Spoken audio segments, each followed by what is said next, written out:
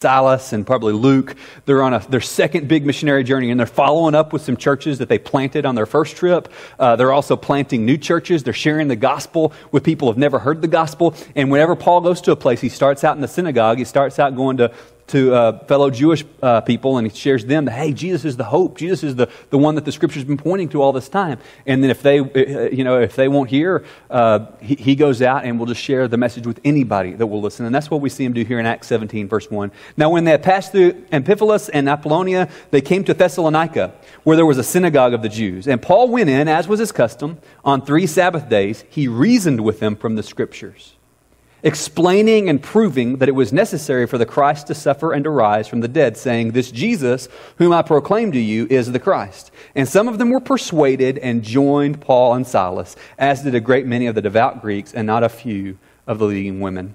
All right, so let's stop there. So Paul goes and he presents the word, and we're told that some believe, some Jews believe, some Greeks believe, some men believe, some women believe, and they joined in with him. But there's several descriptive words that are given for how Paul presents God's word. And I think that gives us a sense of how God calls us to engage with the word of God and how God calls us to present God's word to other people. We alive?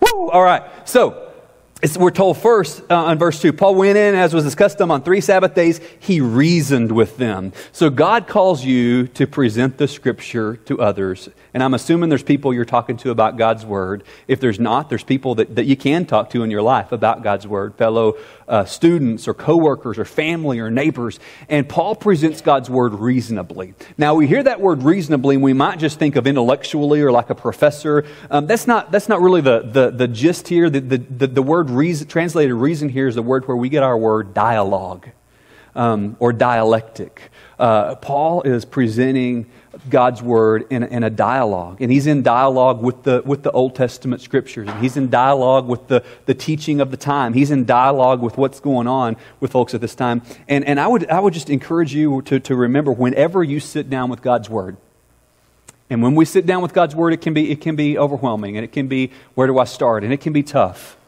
But when you sit down with God's word, it's a conversation. It's a dialogue.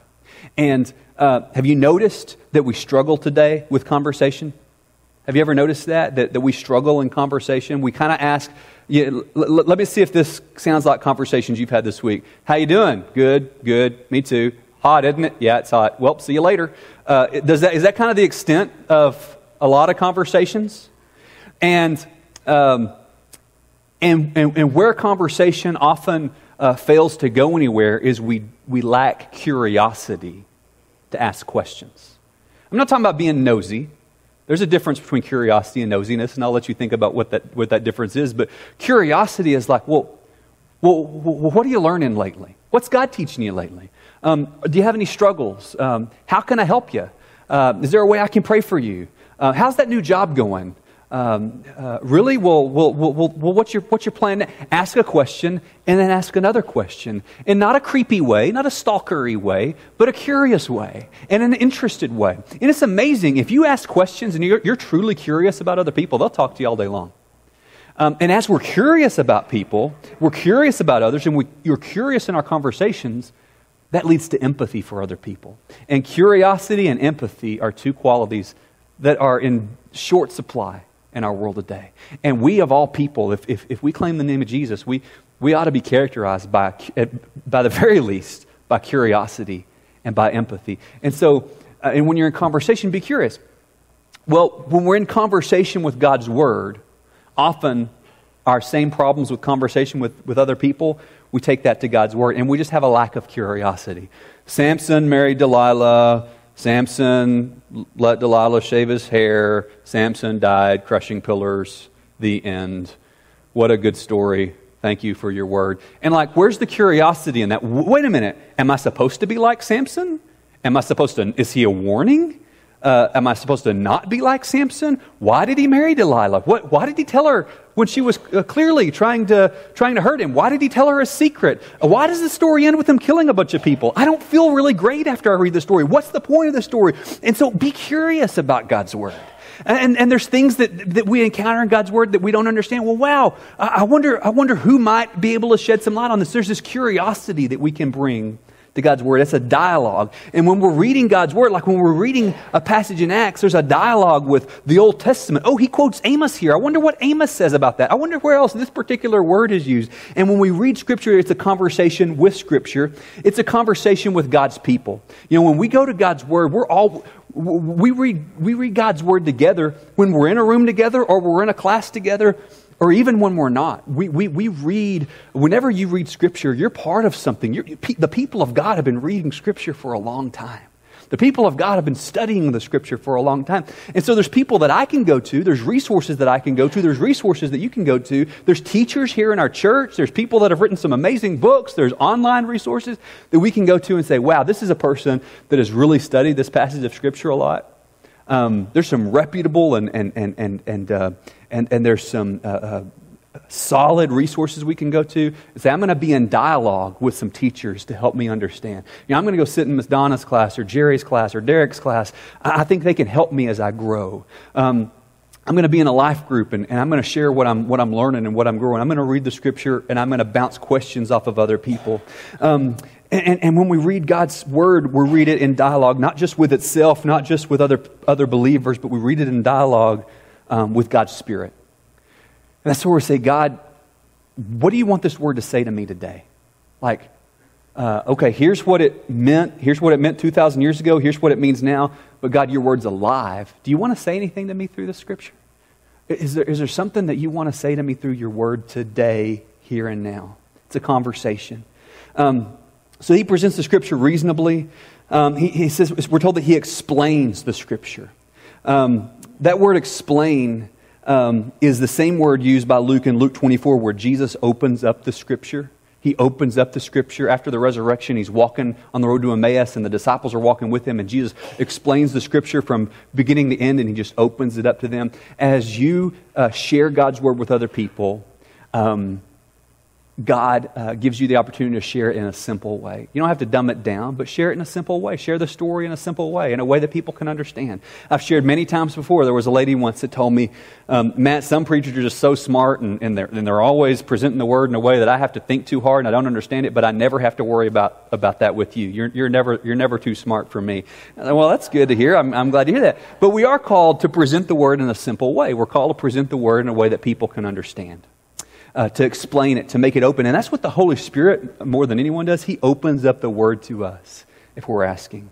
We're called to present the Scripture in a compelling way. We're told that Paul proved that it was necessary. He was proving that it was necessary for the Christ to suffer. That word proving is the word that often means to present or to set before. He sets the Word of God before them. And it's kind of the same word. It's the same word that would be used for setting a plate of food in front of somebody. So as Paul sets the Word before them, it's like he's a chef who's presenting this feast before people to eat. Every now and then, if Son and I can, get away from the kids for a minute, or it's like an anniversary or something special, we'll go out and we'll have a nice dinner. At the house, when we're eating at the house, we don't care a lot about the presentation of our food. We just kind of throw it all on a plate and eat it. Let's just be glad we're eating. But if you go to a nice restaurant, part of what you pay for is the atmosphere and all that, but you also pay for the presentation of the food. The food is presented to you in a way that makes you, that kind of draws you into it. And so as you pray about and think about sharing God's Word with people, do it in a way that's appealing and that draws people in. That word for prove isn't just used to other places in the Scripture about like setting food before someone, but it's also used in the sense of making a deposit. In Timothy, 2 Timothy 1:18, Paul writes to Timothy, guard the good deposit that I made into you. And whenever you read God's Word, you're making a deposit into your life. You're making a deposit into your heart.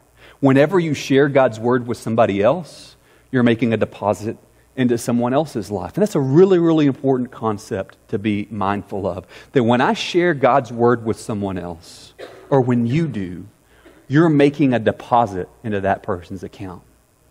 And I've got a choice every day. Am I going to just totally just withdraw from people around me? Or am I going to make deposits in people around me? I also have a choice. Am I going to make deposits into my own spiritual life, into my own heart? And whenever you go to God's Word and you read it, and you think on it, and you study it and you memorize it, you spend time with God's Word, in conversation with God's Word, you're making a deposit into your heart and into your life. And you may have to make a withdrawal by lunch or on your drive to work. But what happens if we make less deposits? Now, I'm not a finance major. Some guys in here might be going into finance, but I know this. May have a couple bankers in the room. I know this, that if I make more withdrawals than I make deposits, am I going to be in good shape financially? No. We know that. I'm going to be running to the bank as fast as I can with that check. No, wait, here, I got one. If I make more withdrawals than deposits, I'm going to be upside down. And if I make deposits regularly, what starts to happen is my money goes to work for me. You ever hear people talking about their money going to work for them? Some of us are saying, yeah, my money's working for me right now. And some of us are saying, I'd love to be able to say my money was working for me. My money's working for somebody right now. I don't know if it's working for me. As you make deposits, your money goes to work for you. And it's generating something for you even when you're not touching it. And that's the Word of God is like that.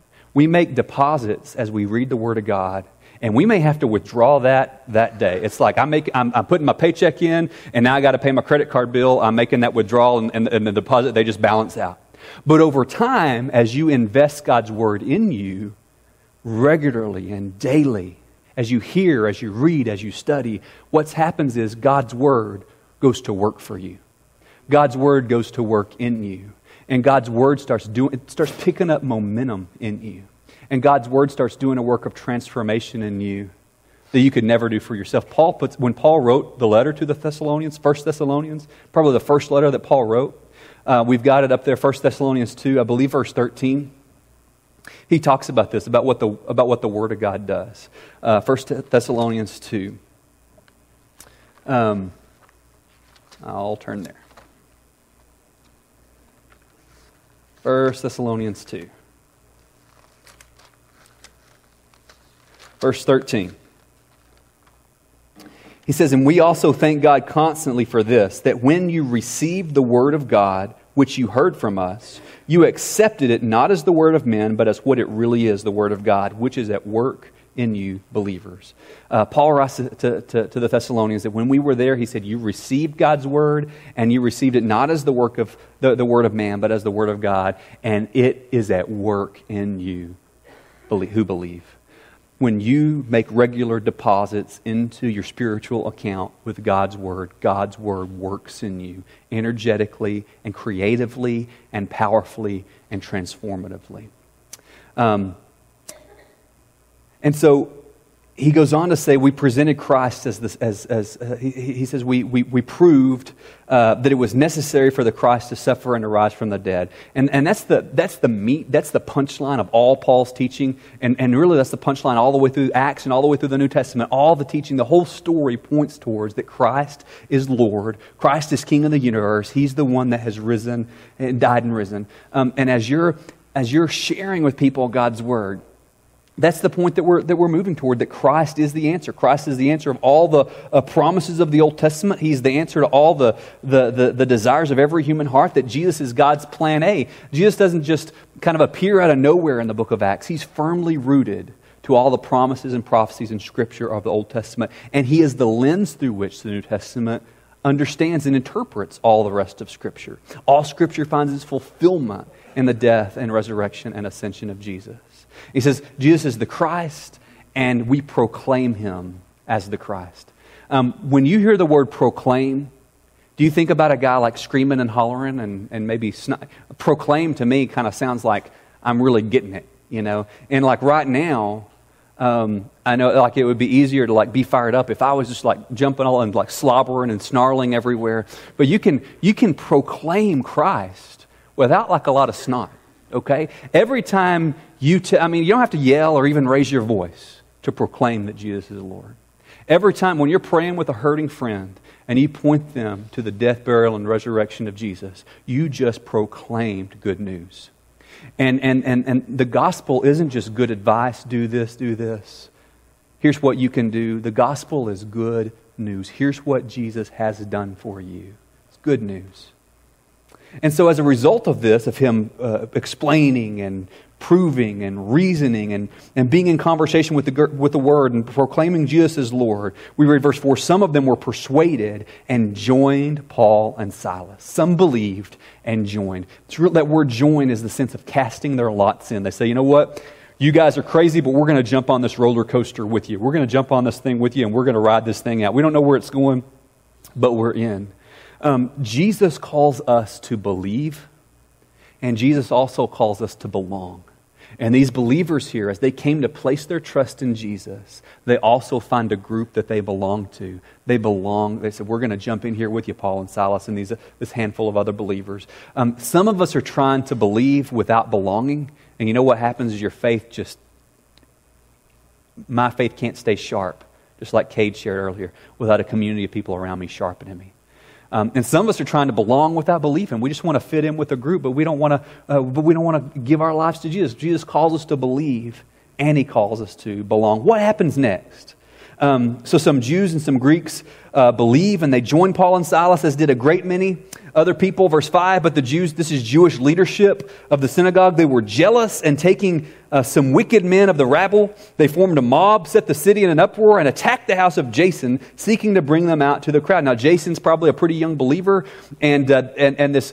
It's kind of interesting what happens. The Jewish leaders, these religious people, they don't like that people are turning to Jesus. And so they go and they get a mob together, not from the synagogue, they get a mob together from the marketplace. And they go find some kind of guys that are just kind of lurching around the marketplace looking for a fight. And they go get those guys, they get them all stirred up, and they start throwing the city in disorder. And they start like looting and rioting and all this stuff. And then what the mob ends up doing is they go and they drag Jason, this new believer, out of his house, and all of his friends. They're looking for Paul and Silas. They throw these guys in prison, and they bring them before the magistrates, and they say, these guys are setting our city in an uproar. Well, the mob is accusing the Christians of doing what the mob themselves were doing. And we might read this and say, talk to me about something that applies to me, because I'm not running around looting the city. Talk to me about something that matters to me. Well, I think a mob mentality is very, very relevant to our thinking today, and it's something that we need to be very watchful of. If you think that there's not still mob mentality and that we're not still seduced by mob mentality, go check your social media this afternoon. Go check the comments section of a controversial news story. Man, if you wake up, you open your eyelids, you turn on social media, and we step into mob mentality before our feet even hit the floor. And mob mentality, like at work or at school when there's just drama and everybody's upset and we're all mad and we just get other people involved in our madness. It's powerful. That's powerful because we all want to belong. But instead of belonging healthily, often we look to belong in unhealthy ways. Reinhold Niebuhr said that groups are more immoral than individuals. Whether you believe that or not, it's up to you, but I think we could all agree that it's a lot easier for an individual to see the light and repent than it is for a whole group of people with pitchforks to do so. And so mob rule is seductive, it's powerful, and it thrives on my sense of being offended. And the mob accuses these believers of what they themselves are doing. And they're saying, I don't like where this roller coaster is going. So I'm gathering up my posse and we're about to throw down. When life doesn't go the way you want it to go, listen to this. Do you gather your posse or do you go to God's Word? I know what I'm tempted to do.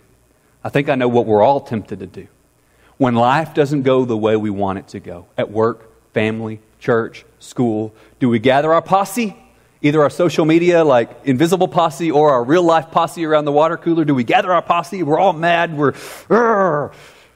Or do we go to God's Word? Say, God, where is the log in my eye? What's true? What's real? What matters here? All right. Do we gather our posse, or do we go to God's Word? And then the mob accuses the believers, the church. They say, these are the people that are turning the world upside down. They're preaching another king, not Caesar, Jesus as the king. Now, this is true. The gospel really is turning the world upside down, and they really are presenting that Jesus is Lord and Caesar is not. Guys, the Word of God turns our lives upside down. The Word of God turns this world upside down. And I know that as the Word of God has invaded my life, my values have been turned upside down, or really right side up. My priorities, my motives. These are things that God is continually at work in me by His Word, setting right side up. My motives, my values, my priorities. And we're told that the magistrates, they hear this is going on and they're disturbed. Sometimes God's Word disturbs us. It doesn't always comfort us. Sometimes it disturbs us. All right, and so let's move from Thessalonica to Berea, and we're going to wrap up. Verse 10, the brothers immediately sent Paul and Silas away by night to Berea, and when they arrived, they went into the Jewish synagogue. Now these Jews were more noble than those in Thessalonica. They received the word with all eagerness, examining the Scriptures daily to see if these things were so.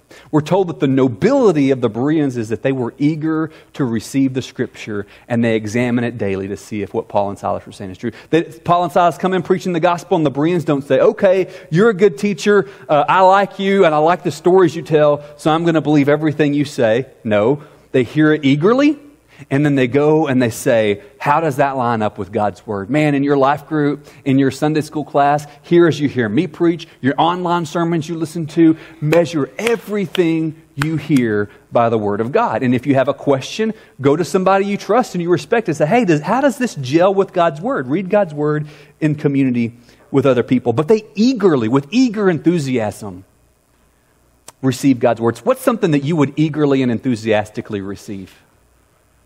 New car? $1 million? Man, I would eagerly, and I'm about to go, a lot of us are going to go eagerly and enthusiastically receive some lunch in a little while, right? If I ever shut up. Like, man, you know what sounds good for lunch to me today is like some fried eggs and some hash browns and some biscuits and gravy. I'm probably not going to get to eagerly receive that, but I would, all right?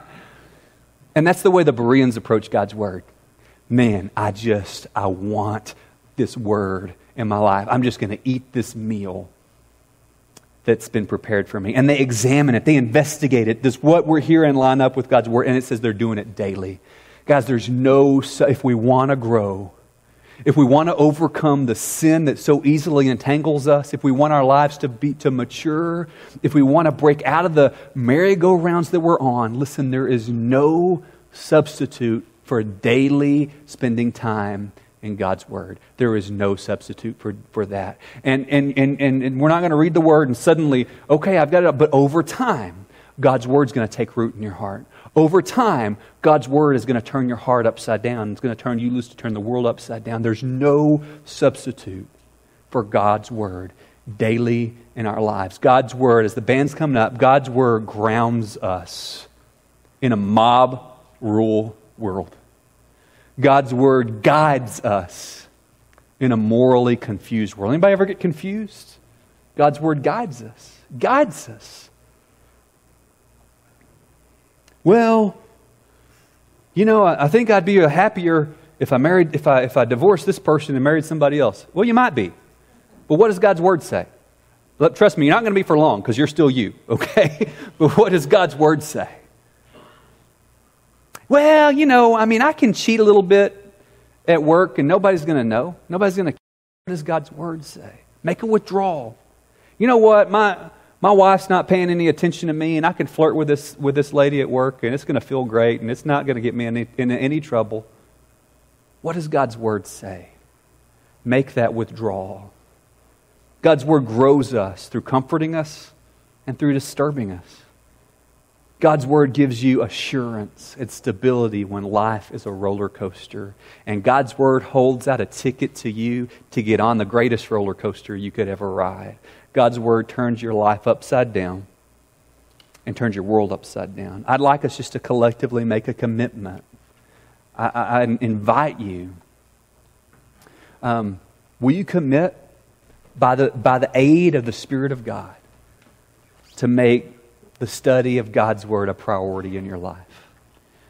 A great resource that has helped me a lot is an app that Logan told me about, and I've shared with you before. It's called Read Scripture. It's a great app that'll give you a reading plan. It'll give you little animated videos that help unpack every book of the Bible. It helps me. I'm not disciplined enough to just sit down and I'm just going to read the Bible. I need a plan, and so a plan helps me. The YouVersion app has some great reading plans in it. These are just some tools. If you just want to start reading, start in the book of Acts, where we're reading right now. Start in the Gospel of Luke, where we were not long ago. Read about Jesus. Start there, okay? And we've got groups and classes that can help you with that. But God's Word, if God's Word's not a priority in our lives, we're not going to grow. So let's be like the Bereans. Examine the Scripture. Be hungry for the Scripture. And maybe you just want to pray for that as we go into a time of invitation. God, awaken in me a deeper hunger for your Word.